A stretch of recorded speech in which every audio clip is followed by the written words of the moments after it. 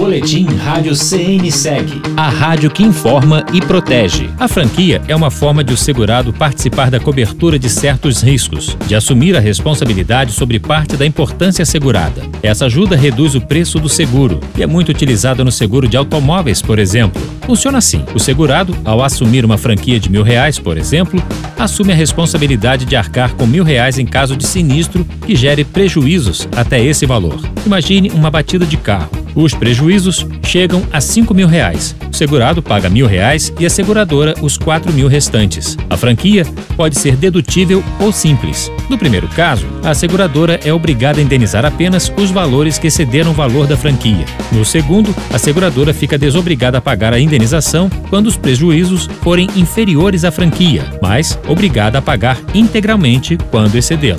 Saiba mais em radio.cnseg.org.br.